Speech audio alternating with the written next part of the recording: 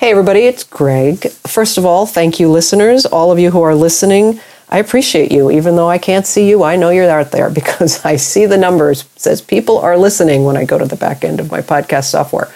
And I appreciate those of you who have taken the time to write a review. Thank you so much. Fabulous. And if anybody here is enjoying what you hear, please share. And one more thing, if you have somebody you'd like me to interview or a subject you'd like me to take on, I will find the right expert.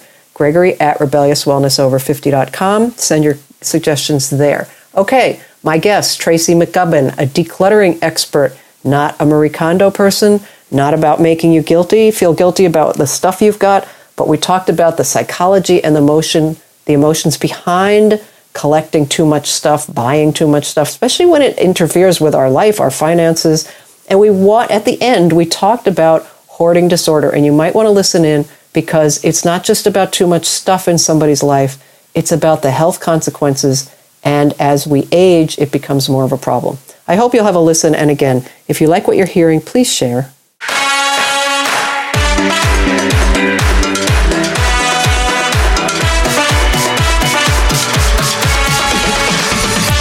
This is the Rebellious Wellness Over 50 podcast for women over 50 who have a lot of living yet to do, who want to enjoy the ride for as long as they can in good health and with a sense of humor, maybe a little wine. I'm Gregory Ann Cox, and I believe it's time to bust the myth that aging equals decline in every area of life. Nonsense. I would say something else, but I'll keep it clean for now. Aging happens, but it doesn't have to ruin your life. You just need to get a little rebellious in your approach. Welcome back, everybody, to another episode of Rebellious Wellness Over 50. Today, I'm talking with Tracy McGubbin, who is a decluttering expert, and I have a confession to make here on the ethers. I have never Marie Kondo'd. I have not bought the book. I don't know anything about it except she's a phenom decluttering expert. Yours is a different approach. You're coming from it from different angles and more of the psychology of people that might tend to clutter or keep things. So Tracy, welcome. Thank you for being with us. Thank you so much for having me. So I want to start with your book, which is called Make Space for Happiness, How to Stop Attracting Clutter and Start Magnetizing the Life You Want, which is an interesting concept, the magnetizing piece, because we know that if a magnet is across from its perfect polar opposite, it will attract. But if there's something in the way, even if that perfect side is there, if there's something in the way, it'll do this, right? You're trying to put them together and they just keep not getting together. So I guess what you're saying is that clutter in some ways is keeping people from attracting the things they really want in their lives. Exactly. That's such a good description. The way that I always thought of it too is that we all have these little parts of us that we think are missing, right? I didn't get enough love. I don't have enough self-confidence. I don't have enough self-respect. And so when I was in clients' homes, especially after the pandemic and everyone was shopping like it was the end of days, you know, it was almost like I saw these sort of visions of like, oh, I'm trying to suck this sweater in because it's going to make me feel better. Or I'm going to buy this anti-aging, don't get me started on that term, cream, you know, and we were trying to magnetize these things. Exactly that. We were trying to pull these things into us to fill those holes. And that wasn't working. And so when you figure out what's sort of missing and what you're trying to do instead and go, oh, you know what? Self-respect. I'm actually not taking into account this career that I built over all these years, or that I was a mother and my kids have left the house, and maybe going out and being of service is going to help me. So what I tried to do in the book was show people what they think is missing, because I don't think it's really missing inside of us, and then how the stuff doesn't fill it, but what are the other things we can do to fill those missing parts of ourselves. You tell an interesting story. Well, a number of them, but one that stuck with me in the book was about a woman who had a storage unit, and she asked you to come help get rid of the things in the storage unit. It had been the things that were in her mother's home. So you expected furniture and all these kinds of things, and basically what it was boxes and boxes of precious moments. I'm going to call them ornaments, tchotchkes. She had been told they were valuable, and so she kept them thinking she could sell them, and she was paying for the storage unit. But tell us the story of what really was going on there. Yes, that was such an interesting job. the storage unit was 10 by 20. It was huge and it was full to the brim. And I think by the time she'd called me, she'd had it for 5 or 6 years. Wow. So the amount of money that had gone out, and she was married to a lovely, still is, to a lovely man, and they really wanted to start a family. And so the money that was going out for these storage units became a real point of contention. I mean, I think, if I remember correctly, it was like something like $200 or $300 a month. So it was not insignificant, but because her relationship with her mother was so fraught, and turned out that her mother had narcissistic personality disorder, and there were all sorts of things, but there was some wound inside of her that felt like if she could sell these tchotchkes, that's even a nice word for them, and make some money back, she would get something back. She would get a little piece of her mother's love. And I think that's where I talk about that very famous Oprah quote where she says, forgiveness is not expecting the past to be any different, but understanding that you can be different moving forward. And I'm paraphrasing, but no matter what she did, that relationship was going to be the way that it was. And so how does she reconcile? And so I think when she realized, the things were not valuable, she had to pay my company to take them away. And the thing that was so kind of beautiful about the full circle is that love and that acceptance and that family was standing right in front of her. It was her lovely husband. And so when she could get right with that and let all that go, they could start on a family. And there literally was this lovely man standing in the middle of the room. And I'm like, there he is. So I think that when people think that this stuff is going to do something different.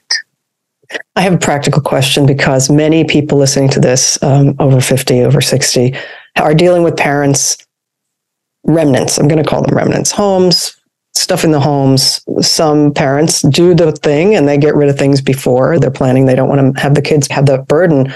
But when you talk about these tchotchkes, and I read a story in the New York Times, this man said his mother used to send him porcelain frogs or lizards or something because she loved them and she thought he would love them. And then he ended up, do we literally put them in the dumpster? It's hard to do that kind of thing.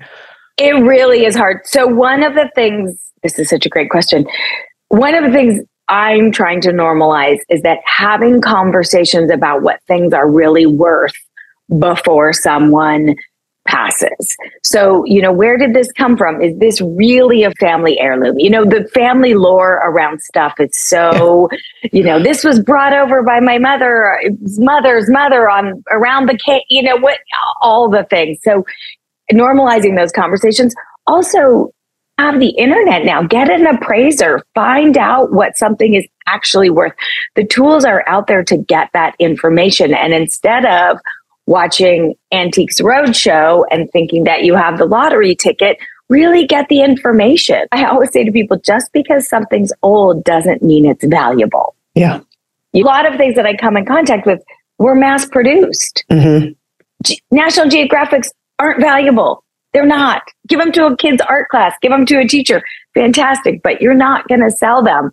So I think people need to do the research. And one of the missions of my company when I help people declutter is that we keep as much out of the landfill as possible.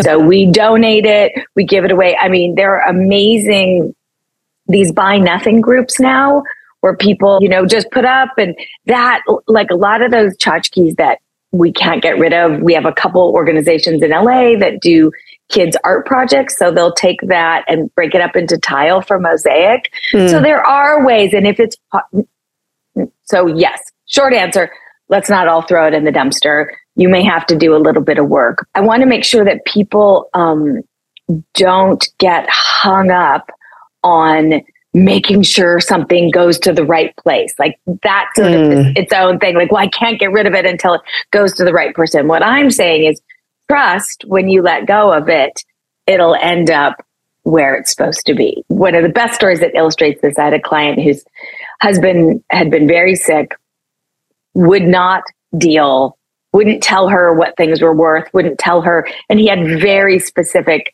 he was in the movie business. So it was some very, very specific stuff. And he could have given her the information, like call this guy to get rid of these camera things. And he really didn't do her any favors. So We cleaned out the house, the garage, the storage unit. And one of the last things she had was this painting. And it always makes me laugh because it's true, but it was literally a painting of dogs playing poker. Oh, like that painting. That painting. She's like, ah. And I was like, well, what about this? And she's like, well, I hate it. I've always hated it. His brother painted it. I hate his brother.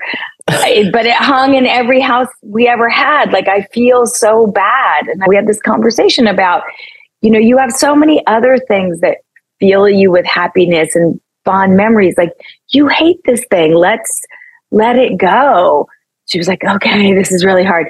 So we drove to the thrift store to drop it off, and we were pulling it out of the back of her car. And this young man came running up, like, gleefully. And he's like, is that a painting of dogs playing poker? And we were like, yes. And he was like, I'm directing my first play, and it's my senior thesis, and I need it for a set piece. Oh my goodness. We were like, here you go. And he ended up giving her tickets to the play, and that's all wonderful of this stuff. So if it's difficult for you, then know that there's probably somebody out there that wants it for free. Yeah, I think there's a local place that helps have an on-campus bunch of small apartments for people that are transitioning. They might be homeless. Now they're feeling better, and they're going to help them by letting them stay there. And they have a huge garage that you can go and put things in for the people that are then going to get their own home apartment share.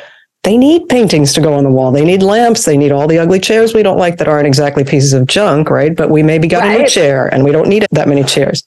Exactly. So even selling it is one thing, but like you said, let it find a home. I work with a couple organizations who help young adults who are aging out of the foster care system into apartments. So they'll call me and say, like, oh, we just moved 4 people into an apartment. And I'm like, I got a whole kitchen. I have a warehouse, so we sort through all the donations. I'm like, I got plates, I got mugs, and they're good stuff, and it's in good condition. There's that idea of how much time it takes you to actually sell something. And look, if it's too much, bring in a estate sale company, but also be realistic about what you're gonna get. And is it worth your time? I had this lady the other day who, she was in her 70s, and she was so great. And she had this breakfast room table, and they were remodeling the house and making some changes so that they could age in place. And she was like, oh, it's so hard to get rid of this breakfast room table. I mean, I paid so much money for it. I think she said $2,500. And I was like, well, how long have you had it? And she's like, well, my second kid wasn't born. So that was 72. And I was like, okay, let's amortize. I do that all the time. You ate every breakfast at this table for 40 plus years. Like, you got your money's worth. And understandably, there are also people who are in a position where that $25 that they can sell it for is going to help. Yeah. Great. But be realistic about how much you're actually going to get and the time it's going to take. Because I think a lot of people hang on to that stuff thinking, well, somebody's going to pay me $5,000 for it. No. A big part of my business is helping people relocate their parents, help them clean out houses after somebody's passed away. And I think for those of us, I'm 57, my mom's 80. She's starting to do this every time we go visit. She's like, here, take this, drive a car, take this. But I think it makes her happy to see us take it and use it now. So I'm okay with that. Mm-hmm. That's sweet. Well, speaking of the people with parents that are decluttering and stuff, many women in the empty nest situation, new to the empty nest, maybe weren't clutterers, maybe weren't collectors, but they suddenly find themselves with this empty space. And maybe they felt like, well, I could never indulge my collection tendency for glass ornaments or whatever. So they start buying things. Tell us about that. Yeah, I'm just seeing it, especially after the pandemic. Really, I'm sure you've discussed this on here, but all the studies around longevity say one of the most important components is connectivity. Friendships, like still today, one of my best friends, we've known each other since we were 4 years old. But a week goes by that we haven't texted or called. We're like, everything okay? It's this friendship. She knows my family. I know her family, so that as we age is so important. And sometimes when women either retire, so they're not in the workforce in the same way, or their kids are gone, or they sort of start to lose those connections. And what I see them replacing it with is shopping. It's either the online shopping, which is an addiction. I'm sorry. Let's say it what it is. You get a hit of dopamine when you put it in your cart. You get a hit of dopamine when the UPS guy drops it off. But that dopamine doesn't last. So you start buying more and more and more. And then also there's sort of this idea that when you go to a store and you're shopping and the salesperson is helping you, they're paid to be friendly, right? Some don't actually get that though. Yeah, that is true. But this idea that you're getting a human interaction. So what I say to people is, do you have enough human interactions in your life that aren't transactional? I did a consult just this week with a lovely woman who was retired and her husband had health issues and COVID was really hard. They couldn't go to church for 2 years. And she was self-admittedly, she's like, my shopping has gotten, I don't even leave the house and I'm buying new clothes. One of the first things I said was, can you go back to church? Like, can you wear a mask and go back? And she's like, yes. And then she said something about playing Mahjong. And I was like, can you play Mahjong again? Just once a week, once every 2 weeks. And so I think for women, especially when our role has been taking care of others, when our role has been raising a family or supporting someone's career or taking care of people in the workspace, and all of a sudden you have that empty space, it's just be mindful that you're not filling it with shopping. Now, this is a generic question that is probably only in specificity you could answer, but what do you do if you're not a collector or clutterer and you live with one, you are married to one or sharing a home with one? I joke all the time. I'm like, marriage counseling is included with my services. The important thing to remember is that someone is very cluttery. They probably heard it their whole life. So how do you have a conversation without shaming them, right? Like going into it with my way is right and your way is wrong. Yeah. So the conversation I always start with is, our home is a tool, and is it working for us? Can we find what we need? Just give this example because my partner who we met later in life is messy. He's not cluttery. He's just messy, which feels cluttery to me. And when we were first together, he would lose his car keys all the time, every day. Lose them. I'm like, if you put them in this one bowl, that's the key bowl, we all put our keys in here every day. That's where they are. So I think it's having the conversation of the why of decluttering, as opposed to you're wrong, I want it my way. That like, look, if our kitchen counter isn't covered with 10,000 gadgets, we can cook a healthy meal. And also sometimes in that situation, if it's possible to give the person their own space to be cluttered. He has an office that I just don't go in. I just don't go in it. And he works and creates and is amazing and it's all good. And the door shuts and I don't see it. But I think it's coming from that place of not understanding that my way is right and your way is wrong. But maybe as a community, it will work better. This conversation is happening right after the holidays. And since I got your book a couple of months ago and started reading and seeing you on Instagram, I was getting all your little messages and the people who save birthday cards and Christmas cards. And so I was pulling out all the stuff for Christmas, and we were having company, but it wasn't like Christmas card delivery season. It was early, but we wanted people to think we got a lot of cards, just like letting people in on a little secret. Actually, I just wanted to decorate. We put them around a window. So luckily I had a whole stack of old Christmas cards and I picked out the nicest one, but because you were in my head, I was like, I don't need to keep that one. And I don't need to keep, but nonetheless, I took them down now. And there are a couple with a picture of the person. I'm going to keep that because they're sweet. But again, it's almost like those tchotchkes, like throwing them in the garbage just feels, I did it yesterday. I did a whole bunch of them. You should be proud of me. But I still have the desire to keep a card when I get a card from a friend because we don't get a lot of mail. What do you say to that? Well, that is interesting because there is something about we don't get a lot of mail anymore. So now they've become sort of much more precious than they were.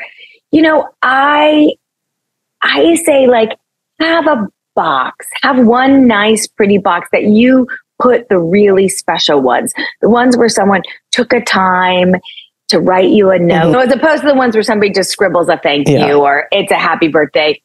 Yeah, but sometimes it's nice to find those. I had a girlfriend call me recently and she told me she had 3, maybe 4 Bankers boxes of letters that she had been moving and dragging, and in her 50s. I've known her since college. And she was like, you know what? I finally thought, let me go through these, because I don't know if she was keeping them to inspire her to write her memoirs or what. She was like, half of them, I don't even remember who the person was. I don't even remember the event they were talking about. She got it down to, I think, a box and a half of things. She's like, when I'm 90 and sitting on my rocking chair, I will want to reread these. So I think that it's always a sort of a pendulum, right? Of like keeping everything, letting everything go, hitting that sweet spot of, this makes me feel good, but it's not overtaking my life. That's right. The other thing too. That's the other thing is, do you have a place to store it? That's why I say get a pretty box and all your things in it, and you know where to get them. You know, and then that opens the door, which I'm sure so many of your listeners, when we get into photographs. You know, oh, never mind. I have a tub the size like I could sit in it, and it's full of photos, many duplicates that I occasionally will grab a handful of and get rid of. And then they're also on my phone. And I have taken one of my favorite things to do when I'm either sort of waiting at the airport or I'm on a plane is I will just go through my phone and delete photos. When I'm sort of sitting somewhere where it's like, I was getting my car washed the other day and it was an hour and I was like, let me just delete. Also, I had to do it because my phone was yelling. Storage. Yeah, that happens to me too. So there's another aspect of your work that may not lead to cluttering, but I thought it was interesting in that same vein of empty nesters filling their lives with something. You said, in Los Angeles, where I'm based, we joke that people arrive and immediately rent a house they can't afford, lease a car they could never buy, and put new boobs on their credit card. It's a world of projection. So talk a little bit about how, and does that lead to just, do people continue? I mean, if you run out of money, I guess you can't keep shopping, but what is that about? You know, I think LA specifically too is a place where people come to reinvent themselves. And so they think that they need all these trappings and they need all this stuff. And I've got to drive the right car and I've got to do all this. And I think it's interesting though, in kind of a post-pandemic world where, you know, we're not going out as much as we used to. And all of a sudden you're like, I haven't seen when's the last time I was in someone else's car? Like, you know, I think that stuff really starts to lose its oomph. And when I help people clean out after someone has passed, it's so interesting because the stuff actually starts to become a burden. The stuff that they left behind, and what do I do with this? And we don't want this. And then as you're going through a house and friends and neighbors are coming through, and you're like, oh, it's the relationships. It's the relationships. That's what we should be collecting. Experiences and the relationships. And look, I'll just say it. The people with more stuff are not happier. Just not. They're the same amount of unhappy, happy, same hard things happen to themselves. Like protecting yourself with all the stuff, it's not going to make you happier. And I will say this because this is your audience. I live in LA. I have a big celebrity clientele. I work with, you know, older actresses, models. They're aging. It's aging. They may have different fantastic genes, but they're still aging. And so this idea of anti-aging, and it's not, look, yes, I love it. A good moisturizer, sunscreen, of course. But this idea that you're going to somehow get ahead of it, you know, that you're going to not participate in that process, you're going to. And I think if you spend so much time focused on the not and the anti, that you're missing where you are in the world and the wisdom that you bring.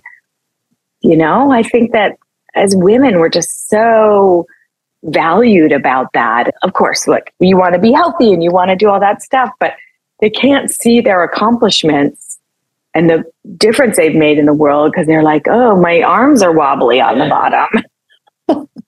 I talked about that in my New Year's or end of the year letter to my people. It was really about, first of all, it's not new year, new you. That's fine as a concept, but really it sort of makes something wrong. And the idea of going into the new year for me is, yeah, there are things I want to leave behind, but I want to really check in with what went well. What can I bring with me? What characteristic did I develop or what thing did I overcome? And I think that any time of the year is a good practice, especially if we see ourselves slipping into that. Well, I don't want to do videos because I have wrinkles on my upper lip. This is me speaking, right? I just got to get over it. I don't spend a whole lot of time worrying about it. I'm not obsessed with it, but it is a thing there, and it is because of society. And now it's even worse because of social media. And everyone's got filters. I mean, I had a moment. I'm getting married in March for the first time. Good for and you. We were very excited. And so my niece, my eldest niece, is going to be wearing the dress that I wore to her father's wedding. Oh. So it's so full circle. And her sister is going to wear the dress she wore, and it's all great. So this was, it was 17 years ago. And I was like, I was giving it to her, and I was like, let me just try it one last time. Let me just make sure. And I just couldn't zip it up. Like, my rib cage that has nothing, like, that's not weight. That's just gravity. My ribs have changed, and I couldn't zip it up. And it was like, I had to go lay down. And what I realized was I was taking this moment of sort of feeling sorry for myself about this thing that doesn't fit anymore. And it was taking me out of being present with my family who live in Salt Lake, so I don't see them all the time. The joy of the fact that my niece is wearing this dress and her father, and we're all celebrating. And, I have a dear friend who always says this, where I'm like, I feel so old. And she's like, well, better than the alternative. And I say that. I'm with you 100%. Another year on this side is always a good day. Exactly. So I think that we're sort of trained to think that this stuff won't happen to us. A client of mine who's an actress is Patricia Heaton, and she's letting her hair go gray. And I'm like, amazing. She looks fantastic. And she's like so focused on the charity work she's doing and all this other stuff. And it's like, it's just great. My best friend just let her hair go gray. I think it's great. I think it's great. Yeah, my sister did. She has really nice salt and pepper. This is what I got. I mean, it's great. I'm not complaining. It's just that it's pretty white, but that's okay. It's fantastic. Yeah. And so the other thing that I wanted to talk about is what can you give the audience at large some tips on how to know if they're getting past the point of, I used to be in this moderate zone, and now I'm sort of creeping over into the too many tchotchke zone. That's great. So a couple things to pay attention to. Can you neaten up a room, like your office or the kitchen, in 20 minutes or less? Can you kind of put everything back in its homes? And let's say you got a call from a friend and they're like, I'm running an errand and I have something I want to drop by. I could be there in 20 minutes. If it takes you more than 20 minutes to sort of put a room back together, that's a really good litmus test for the stuff is getting the upper hand. Also, are you finding yourself not going into rooms? Like, is there a guest room that you just don't even go into? Is there a garage you don't, park your car in? Are there, start to pay attention. Like, how do you use your house? What's working? Ultimately, our homes are a tool. They're a tool. I've said this forever. They're a tool to rest us and replenish us and keep us warm. And so if it's not working, like if you find yourself ordering in or going out to dinner every night because the kitchen is just too much stuff on the counters, it's not working for you. So instead of sort of going down, I'm a bad housekeeper, I'm lazy, why is it not working? And most of the time it's because there's too much stuff. There was a little chatter on social media the other day about like, well, if you're a minimalist, you should only have this, you have too many bowls and coffee cups, and you should only, and like in our house, there's 2 of us that drink coffee. We have 8 coffee cups. Really we could get away with 2, but we also live in California where there's a drought. So I only do dishes once a day. So we have more than 1 cup of coffee a day. So there are these rules, but then there's also what works for you. So I think it's paying attention to how a room works. Do you find yourself sort of avoiding like, I don't go in there. I don't want to deal with that. Are you not putting your clothes away and getting dressed out of the laundry basket? There are a lot of tips. And I think the other thing as we age to remember, I get so many calls from people who are like, my husband was just diagnosed with early Alzheimer's. Neurologically, we're starting to change. less stuff is easier to manage. It's just easier. Like if you don't have a bunch of stuff, you're not moving it around, you're not fixing it. So as we get into the aging process, simplifying makes a lot of sense. It sure does. I hadn't thought of that.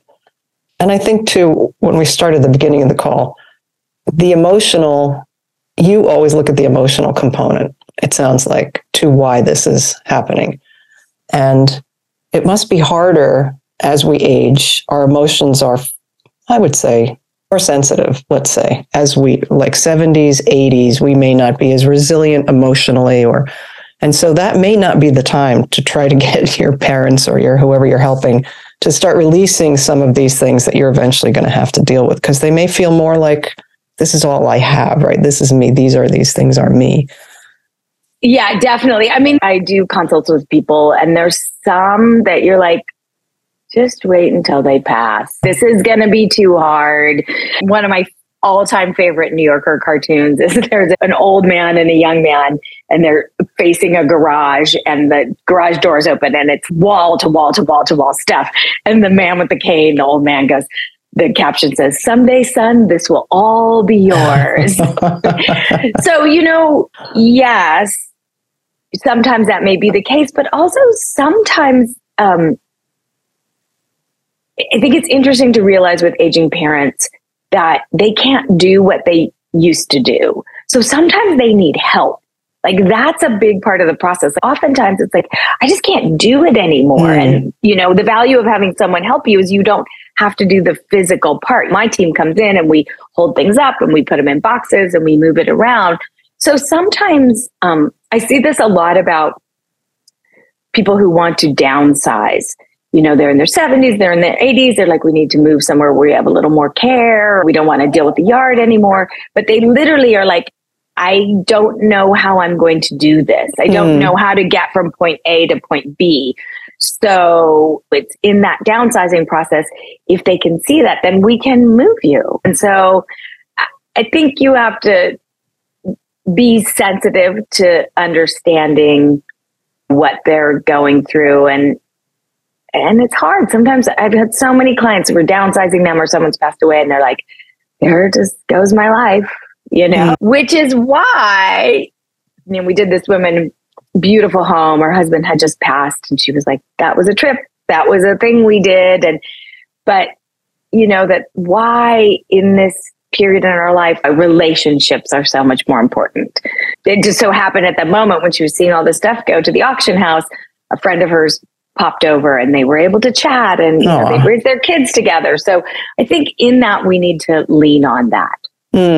That's a really great point. You do a lot of things on your services page. Let me just tell people your website is the letter D,